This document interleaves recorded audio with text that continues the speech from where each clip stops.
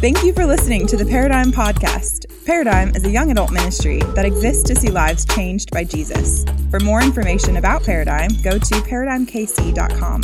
We hope this message is inspiring and life-changing. Thanks for listening.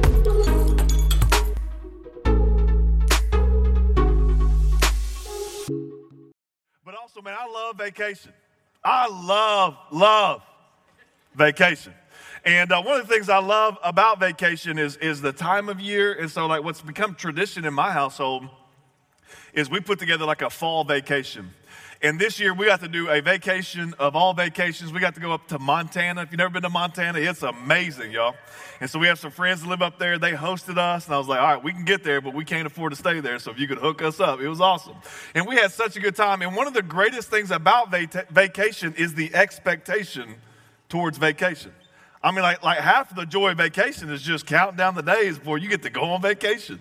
And I don't know if you are like me, but when we finally decide, all right, we've got a destination, and we've already made some key purchases to get there, and it's like, all right, it's happening. You know, I put in my vacation days. I don't know if you're anything like me, but like it's hard for me to stay focused on what I need to get done in the day. You know, so I find myself, when I've got the place that we're going, I'll find myself like in free moments of my day, like just looking up excursions. I'll be looking up stuff like skydiving here or like parasailing there. Stuff I can't even afford to do, but I'm like, it'd be cool just to look at it, you know. So I'm always like horseback riding and like skydive. I'm like airplane, like whatever we can do. And I just kind of get consumed with what's about to come. And then there's this tendency for me to neglect what needs to be done like today. You know what I'm saying? Like I'll get so excited about what's going to happen in the future that oftentimes I can dismiss what needs to be done in the present. I don't know if you ever get excited about something and you start expecting what that thing's going to be and you start looking forward to that sort of thing, that you become neglectful unwittingly, but neglectful in either way in what needs to be done today. And the reason why I start there tonight is because when you become a Christian, what you're saying is like that you're going to go to heaven someday. And like we cannot embellish heaven, y'all. Like the things that you study about heaven, and then just like imagine the greatest place you could go to but redeemed. Like it's going to be incredible. And heaven is one of these things that every Christian should eagerly anticipate. Like one day we won't get there. And we believe that we're gonna die and go to heaven, or Jesus is going to return. And so what happens is that no doubt there's this expectation that begins to build about what's going to happen in the future. But sometimes you can get so fired up about what is going to come in the future that you forget what needs to be done in the present. Like, I don't know if you've ever met a Christian that's just kind of buying their time until they go to heaven. And it's just like, what is your faith doing? And like, they have a lot of faith in what's going to happen in the future. They have a lot of faith in the tomorrow, but it's like, what is actually happening with your faith today? So tonight, we're going to get real practical with some things that you and I need to be doing daily. So if you're taking notes, I've titled this message, What Do I Need to Do Today? What do I need to do today? And I want to give you 3 things from God's Word that you need to do today. The first thing that we're going to see from God's Word is that you need to love better. The second thing, you got to live simply. And the third thing is that you got to share openly. Now, the reason why we're getting real practical tonight is because we're just following the book where it leads us, all right? We're just following the Word of God. We've come here tonight. If you're new to Paradigm, one of the things that we are fired up about is Jesus and His Word, man. We are excited to open up the Word of God because, I mean, I've got some things I've learned through my life, but it pales in comparison to what God says for people. And so we're coming here and we're saying, hey, God, we want to learn from you, not from some man, not some wisdom from the world. We want to learn from God's Word. And so the reason why we're getting practical tonight is because God's Word gets practical. Paul is the guy that wrote this little letter to a group of people in Thessalonica. And it's a group of Christians in the first century.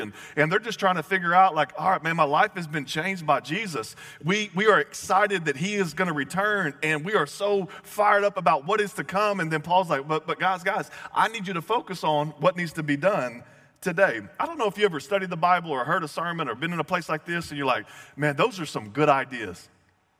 You know, like, I don't know, like if you're like me, sometimes I'll read the Bible and I'm like, man, it can seem ideological. You know, it can seem like really philosophical. And you can, maybe you've sat with some Christians before and like they just went round and round and round about like spiritual things and transcendence and metaphysics and all of this stuff. You're like, wow, that was deep. And then it like didn't impact anything. Or maybe you've been in a space like this and you're like, wow, that's amazing. Those truths are incredible. what does that mean for me today? You know, like I'm just a young 25-year-old single person trying to make it through my 20s. You know, like what does all of that mean? God is holy. He's righteous. That's great. But what does that mean for me? And I think oftentimes you can study the Bible, and the Bible has a lot of philosophical ideas. But the Bible was written so that you can know God and know the way of God. And so sometimes I'll be in spaces like this, and I'm like, okay. Thanks for the information. What do you want me to do?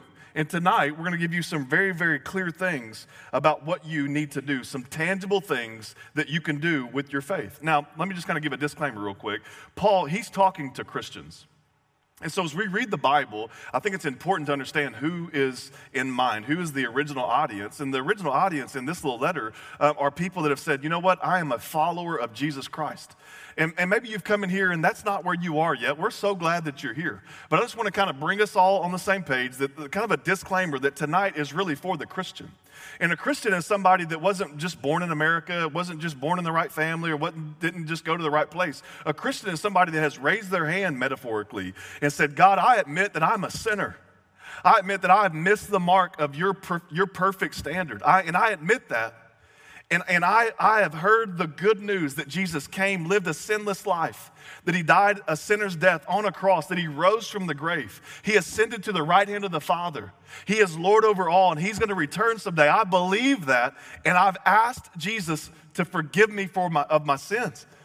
And like this exchange took place. And in your life, like you didn't have just some kind of, like it wasn't a phase you went through. You would say like you were literally, or you were spiritually born again.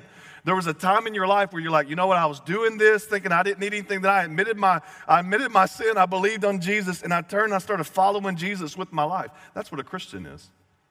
And maybe you've done that, but maybe you haven't. And here's what I would just say, if you haven't done that, man, that is really the most important thing you can do with your life. And everything that we're going to talk about, you can apply the principles to your life, and I think it'll make your life better. But really, this message is for the people that have said, I want to follow Jesus Christ. And when you become a follower of Jesus Christ, here's what happens. And I think sometimes we struggle with this because I know that I struggle with this. That there are these times where I'm like, I'm a follower of Jesus Christ. And I'll read something in his word and I'll read it as a suggestion. I'm like, that's nice. The Bible's not full of niceties and suggestions, all right? We're talking about you've given your life over to Jesus and you are following his way. So when we read his word, we have to change according to what his word has to say. And so tonight, I'm going to give you some truths. And if you're a Christian, you need to ask yourself, am I doing these things? And if I'm not, then God, give me the strength through your Holy Spirit to do them. And so this is for the Christians tonight. Paul, he says this. He says in verse 9, 1 Thessalonians chapter 4, starting in verse 9. He says, but concerning brotherly love, you have no need that I should write to you. He says, for you yourselves, you were taught by God to love one another. And Paul, like, he loves these people in Thessalonica, and he's hyping them up. We've already said this, week in and week out. Like, he's like high-fiving you guys. When it comes to love, man, you guys are crushing it. He says, indeed, you do so toward all the brethren who are in Macedonia. Now, Thessalonica was to Macedonia as Lee Summit is to Kansas City.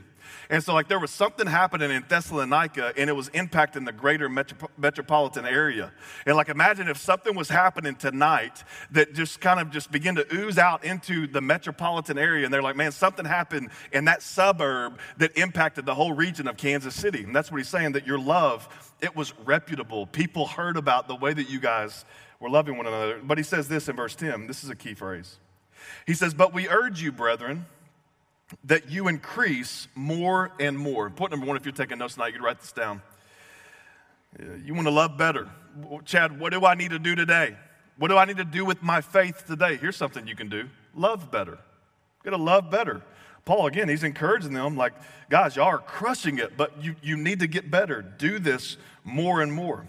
Now, when it comes to loving people, this is a really big deal to Jesus.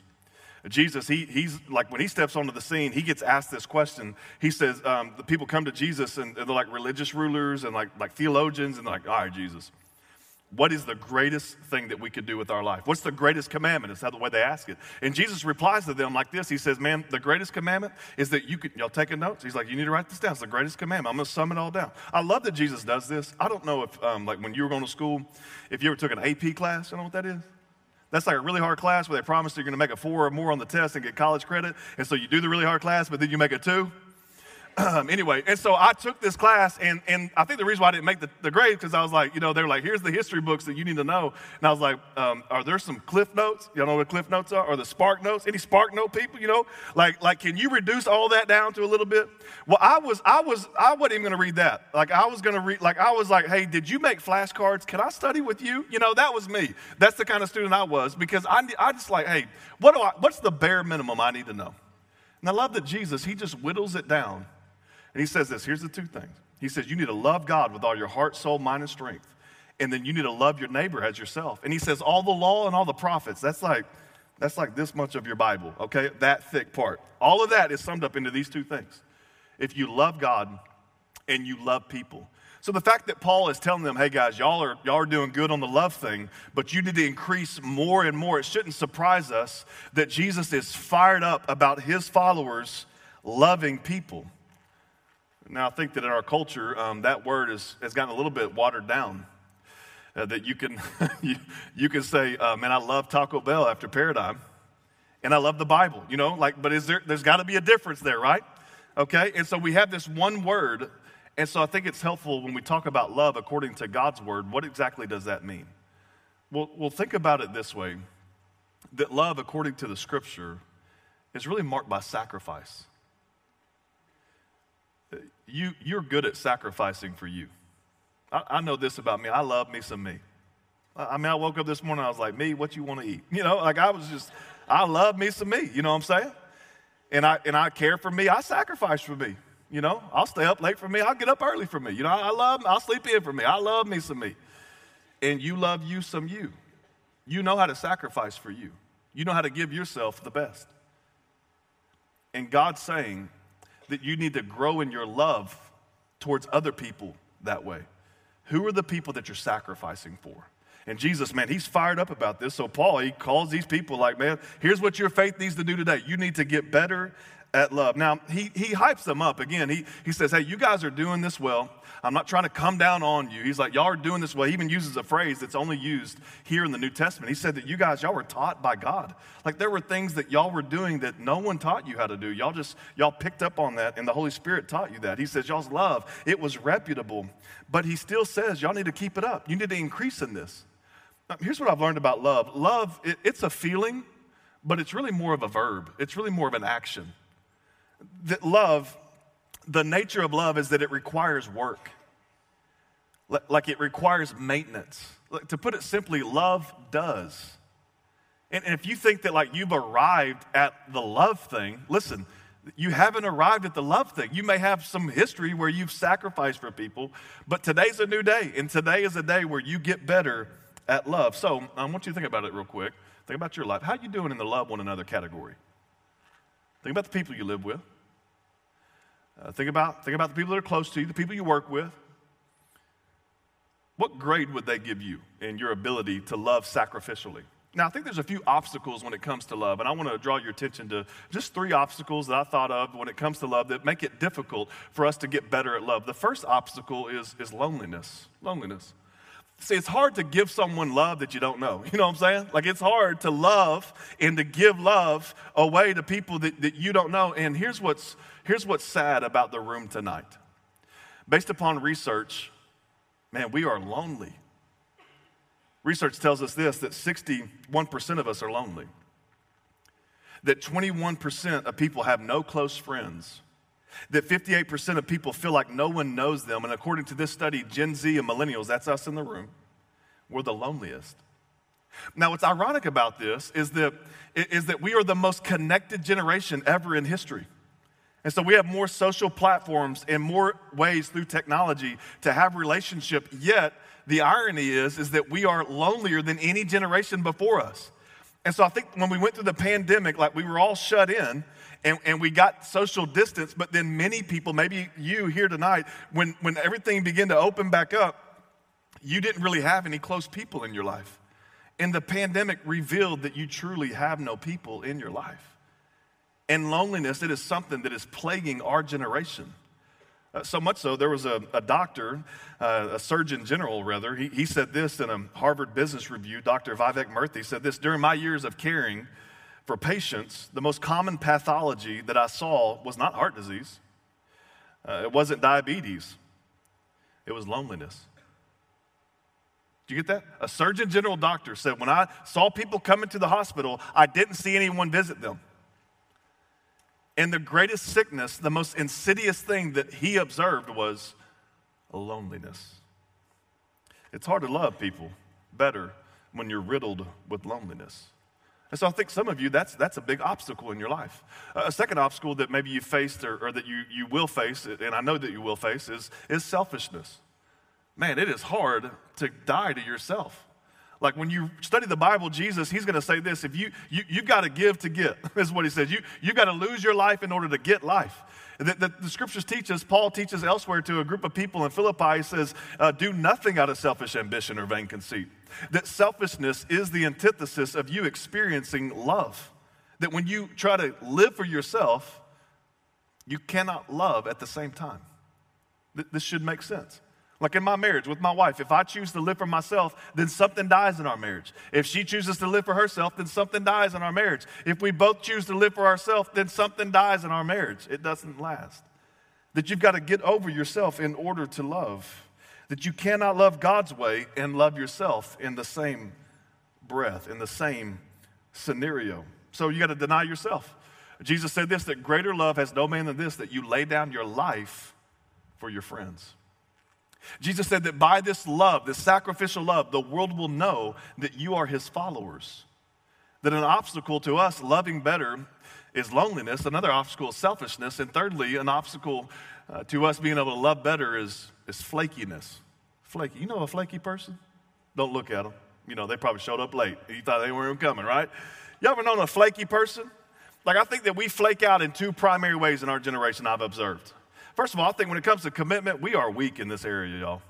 Like, I don't know if it's FOMO, if it's too many options. I don't know what it is, but I see it play out in two different areas in my life, and I see it play out in this way in many others' lives, that we tend to either undercommit or overcommit. You know what I'm saying? Like, so we'll undercommit. So maybe that played out like this for you this weekend. You knew that there was going to be a costume party. I don't know why grown people dressing up in costumes, but we turned up for costume parties, right? Some of y'all went all out. I saw somebody put on fake braces. I was like, why? Wow. Anyway, so y'all knew there was going to be some costume parties. And so like, but you didn't commit, you know? Like you were like, somebody called or they screenshot something, they sent you, they DM'd you, whatever, they tagged you, whatever it is. And you was like, all right, I'm going to see, like that looks like a good party, but I've heard that I may get invited to this other party.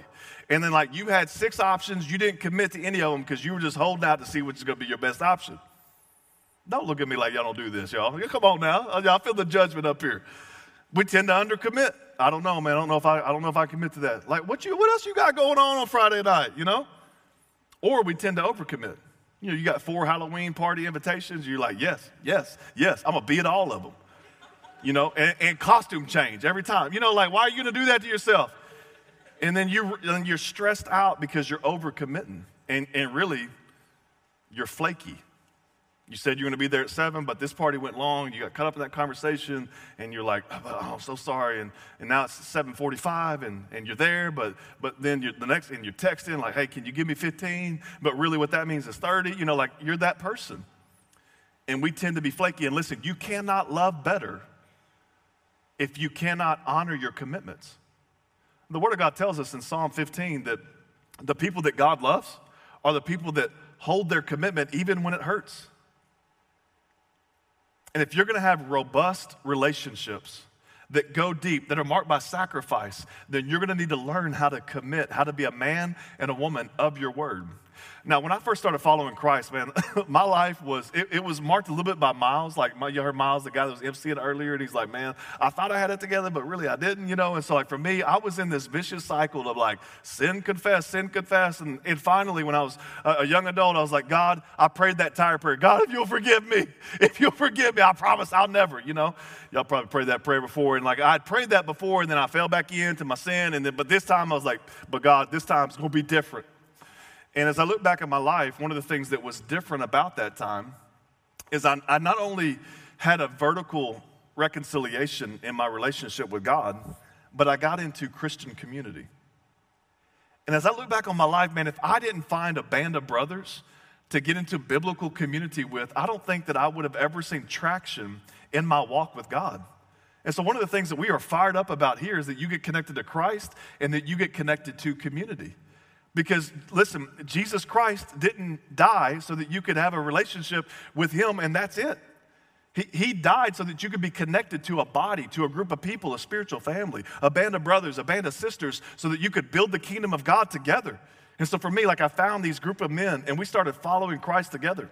And we got to love one another. We got to sacrifice for one another. We got to come out of isolation and loneliness, because what I found is that up until that point in my life, I don't think anyone really ever knew what I was dealing with to the depth that I was dealing with it.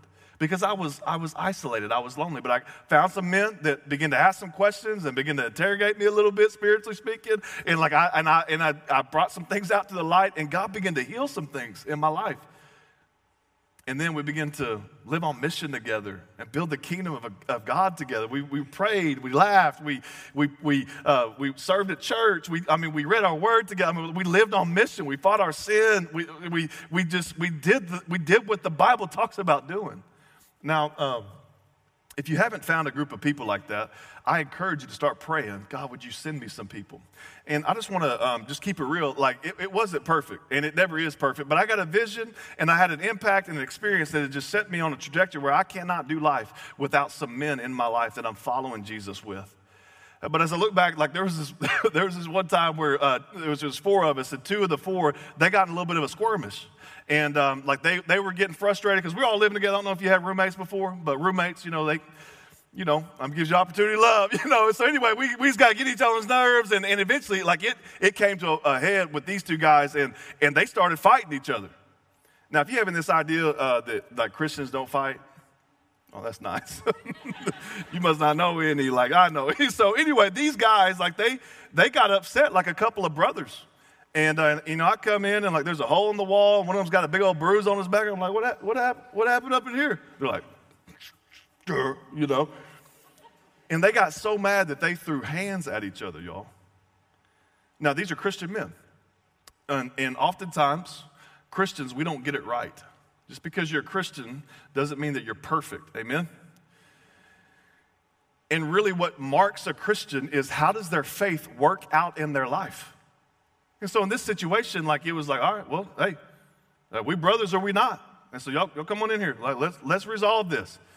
And because we loved better, because we got out of isolation, because we got over ourselves, because we honored our commitment, those men were in each other's weddings.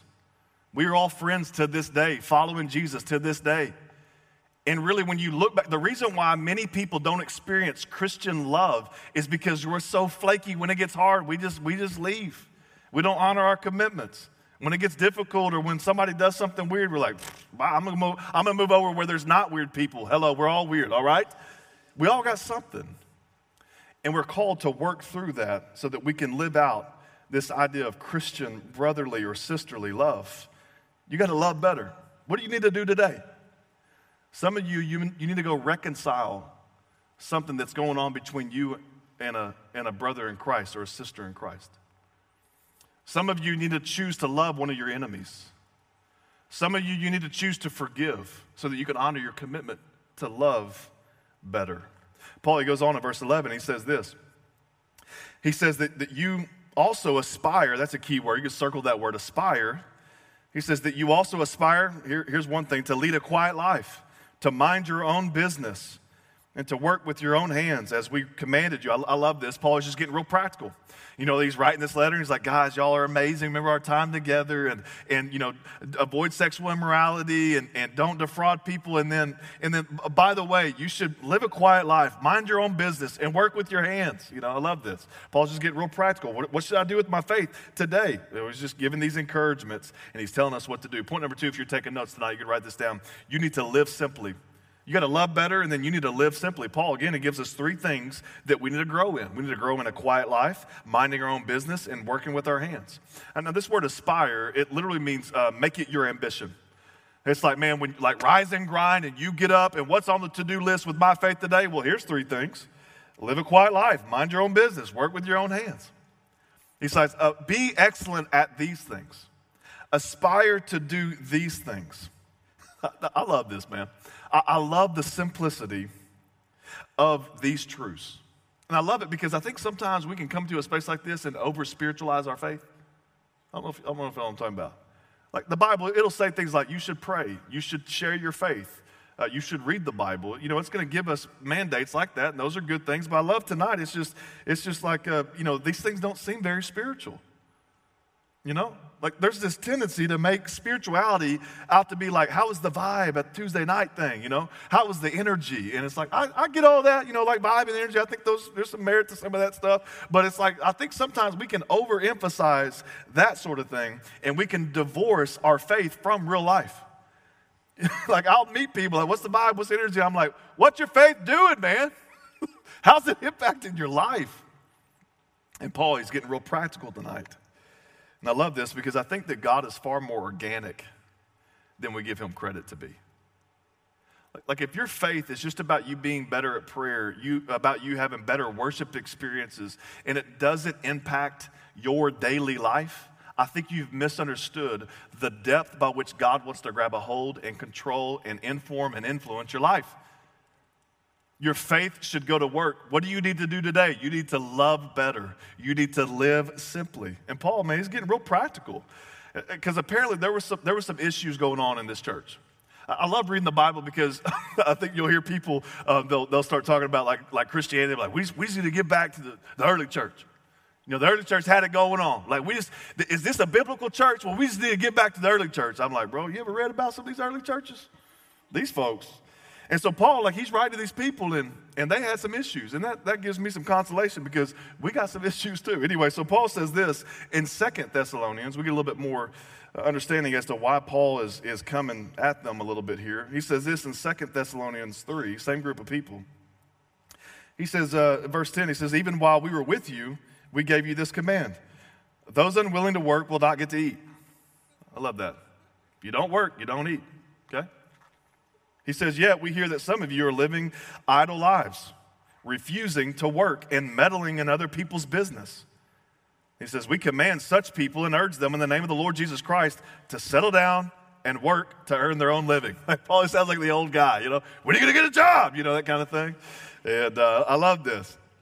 That apparently there were some people and that they were so fired up about heaven and they were justifying not having to go to work.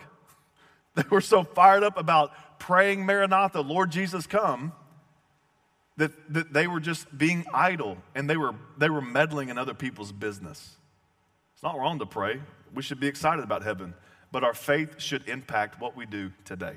So Paul, he says, aspire to do three things. Let's talk about those real quick. He's telling them to aspire to do these three things. The first one is aspire to live a quiet life or to lead a quiet life. He says literally, make your ambition to be quiet. Now, Paul's not really talking about the volume of your outside. He's talking about the volume of your inside. When he says quiet life, that doesn't mean like there's some sects of Christianity historically, and they're called Trappist monks. And a Trappist monk is where you go live with a group of guys at a monastery and you don't say anything.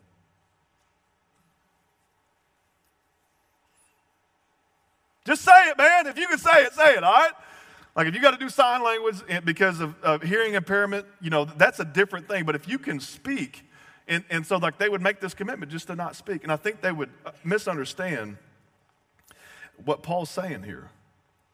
What he's talking about is not so much what's on the outside, but what's on the inside. He's calling them to aspire to lead a quiet life.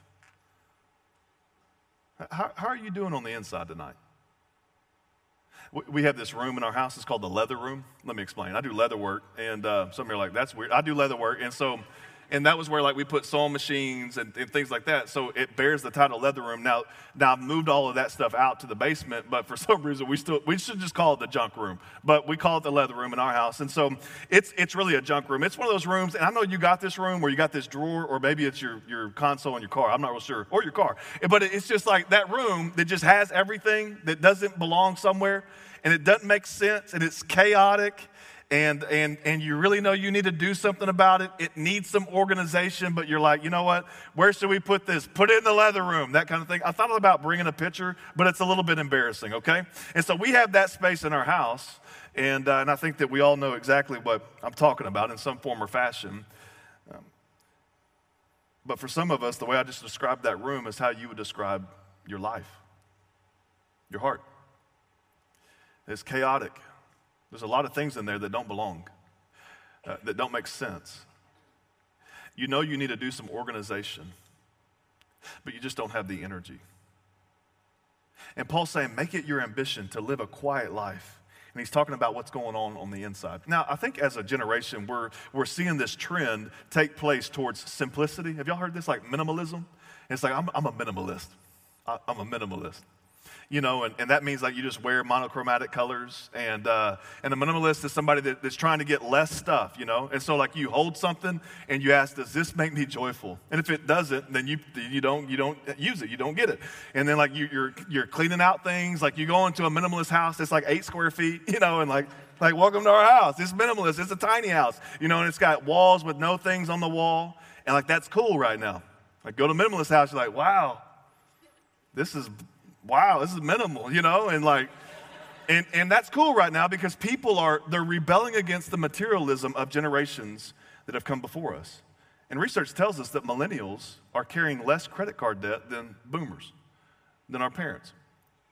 And so like there's this trend that's taking place where we're not accumulating the things that our parents once did.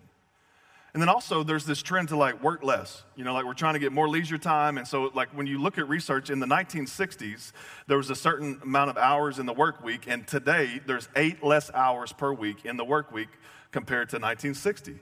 And there's also 7 more leisure hours that are being spent because our generation is not as committed to like civic organizations, Rotary clubs, things like that.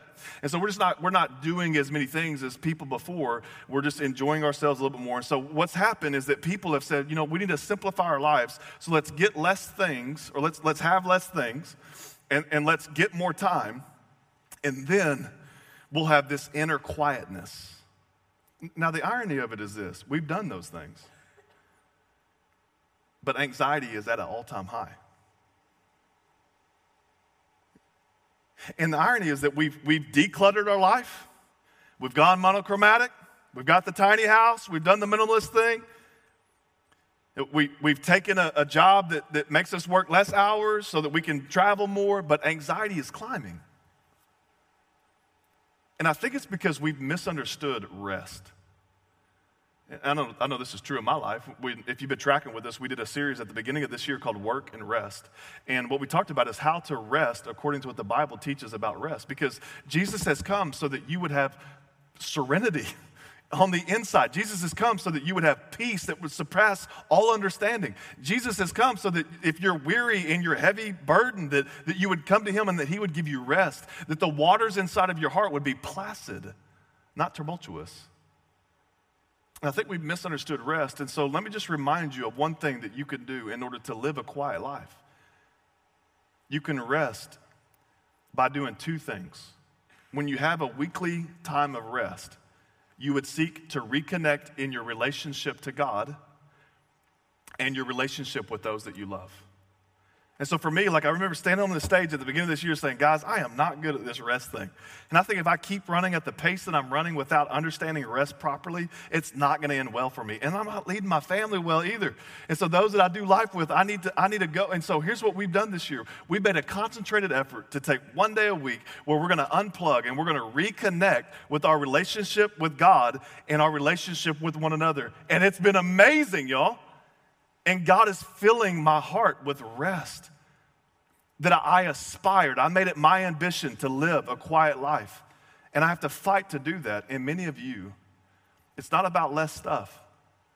It's not about more leisure time. It's about you understanding that God is the only one that can rejuvenate and restore your soul. So reconnect with him. And that those that you love, those that will be crying at your casket when you die, those are the people that you need to be excellent at connecting with in that day so that you can recharge your batteries and live a quiet life.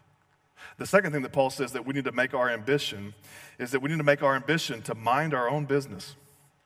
He says aspire, point number 2, subpoint number 2, he says aspire to mind your own business. And now he's saying, like, don't meddle in other people's business. I'm not going to say a whole lot here because I may get kind of edgy if I do. But let me just ask you a couple questions, okay? A couple questions. Do you pay more attention to others' lives more than your own heart? To be on social media like, can't, but she wore that to the Halloween? Oh my gosh, what was she, a prostitute? Anyway, I shouldn't have said that out loud, I'm sorry. But you were thinking that, right? And like you were just like we will have this tendency to judge people. And we'll meddle in their business. Hey, why are you doing that? That's what we'll think. Why are you doing that? We'll post something or whatever. And listen, mind your own business. The other question I have for you is, what problems are you trying to solve in someone else's life when you really need to address your own? Well, if he would just do this, or if she would just do this, what about you, bro? Like, what do you need to do? Jesus would say it like this: why are you trying to remove the speck out of your neighbor's eye when you've got a plank or a 2x4 in your own eye? You need to mind your own business. He's saying, guys, don't get so caught up in what everyone else is doing and neglect what you need to be doing. And so you need to aspire to mind your own business. The third thing is that you need to aspire to work with your own hands. Now, it's kind of odd that Paul has to tell them to work with their own hands. But remember, like, they're looking forward to the return of Christ. They're like, hey, man, Jesus is coming back. It's a good thing to look forward to. But they were looking forward to the return of Christ, so they were like, you know what? I just don't feel like working today because this may be the day that Jesus is coming back. So I'm just going to stay here. I'm going to pray for 30 and then I'm going to chill for the rest of the workday, And like there's this mentality that you can get into where you're so heavenly minded that you're no earthly good. And you can be so fired up about what's to come that you're neglecting what needs to be done today. And your faith should drive you to work. Now, Paul's saying that you need to go get a job. That's what he's saying. Again, he's already said if you don't work, you shouldn't eat. And so, like, if you're here and you think that it's godly to kind of hold out, and you're above certain jobs, I would just say it's godly to get a job. It's not wrong to have ambition and to have aspirations about getting a better job, but get a job until you get a better job, all right? And I think there's this tendency to kind of to think that I'm too educated for that, I'm above that, and we'll choose unemployment for seasons of time. Or we'll kind of mooch or loaf off of people around us that are working hard when we need to go get a job while we wait for the job that we feel like we're qualified for. The Bible's really clear that work is one of the godliest things that we can do. I think what was happening in this culture is that the Greeks, they believed that if you worked with your hands, like that was for slaves. And so people were kind of believing this cultural idea of work, and they were not going to work. And so Paul's addressing that, and I don't think that we believe that in our culture, but we have our own ideas and perversions of what work is and what it isn't. But let me just tell you what the Bible teaches. The Bible teaches that work is one of the godliest things that we can do. The inauguration of work into humanity was done by God. It was sacred. It is exalted. It is divine. That work, God Almighty, think about this, God, the God of the galaxies that doesn't have to do anything. He went to work, and he went to work in two ways. He spoke the world into existence, and then he got his hands dirty when he was fashioning man in his own image. So God, in the book of beginnings, in the book of Genesis, before there's ever sin, before there's ever corruption, God is working both with his mind and with his hands. So to show us that working with your hands is no better than working with your mind. Working with your mind is no better than working with your hands. Both of them are exalted in God's eyes. And one of the godliest things that you can do is to work. That when we go to work, it's actually a form of worship. Why does all this matter? Maybe you're sitting there thinking, like, I'm glad I came, but what's the big deal? Well, Paul gives us why it's such a big deal, and he says this in verse 12. He says that you need to do all of these things so that you may walk properly towards those who are outside, and that you may lack nothing. Point number 3, and finally, if you're taking notes tonight, you can write this down, that you need to share openly. You need to share openly. Paul's saying that when you display your faith like this, when you love better, when you live simply, listen, the watching world is seeing how your faith works out in your life. And they're watching to see if your faith really makes a difference. Like, we are called to share our faith verbally. We should share our faith verbally. We should tell people how Jesus has changed our life. But would somebody be confused if you said, man, Jesus has changed my life, The God of the galaxies moved inside of me. He changed my heart. And he's radically impacted my eternity. If they would be like, would they be confused? Would they be like, that doesn't add up because you're the most hateful person at the office. Like, you're going to go back to your home tonight. Maybe you live with people that aren't followers of Christ. And you're talking about, man, Paradigm's awesome tonight, man, with the worship and that's awesome, just it was great, and then they're like, okay, how's that going to impact your Wednesday? Like, why ain't you got a job yet? Listen, Christians this should be our goal. We should be the person at the office, in the house, that is the best at love. Like, people may bring something like, it's kind of weird when they're praying. It's kind of weird when they bring that book to work and they take their break and they read that thing. But man, there's just something about them, man. They're just kind. Like they brought donuts to the whole office. They're just like a servant. But the whole faith thing, I'm not real sure about that. But I like having them around. We should be the people that have the reputation that we love the best.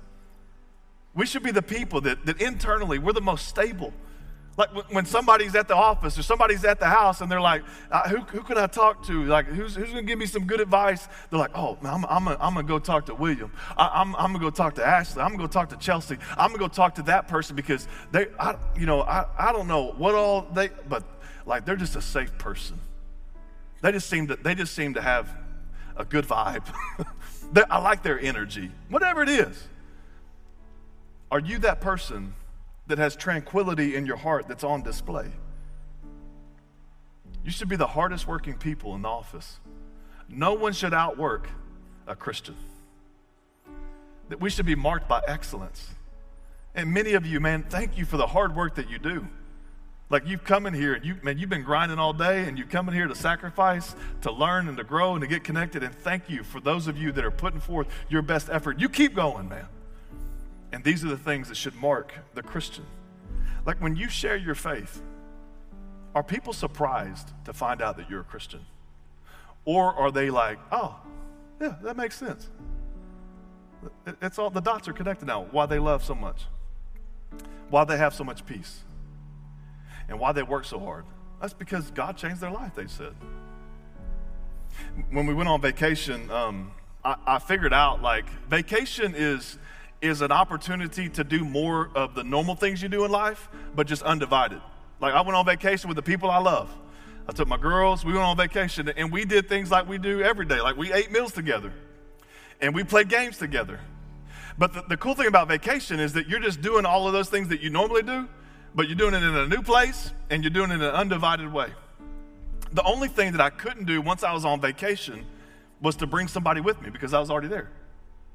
And the reason why I share that is because your faith has been given to you, and you can begin to do the things that we're going to do forever. Like, we're going to love people for eternity in heaven. We're going to have inner tranquility. We're going to live simply. I believe we're going to work hard in heaven. But the only thing that we can't do in heaven is once we get there, we can't invite anybody else to come with us. That's what today is all about.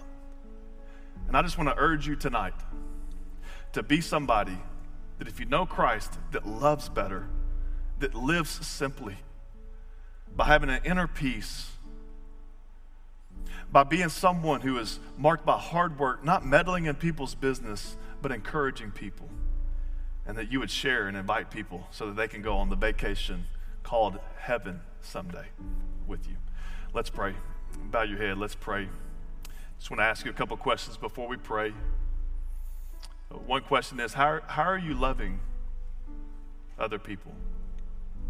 Second question is this: how are you doing on the inside? Like, how are you doing really? And the last question is this: is there something in your life that needs to be adjusted as a result of listening to God's word, so that when you share the gospel, people won't be surprised to find out that you're a Christian?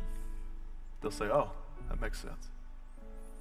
Lord Jesus, thank you so much for tonight. God, I thank you for my friends coming to study your word. God, I pray that you would bless them. with the power to be able to carry it out.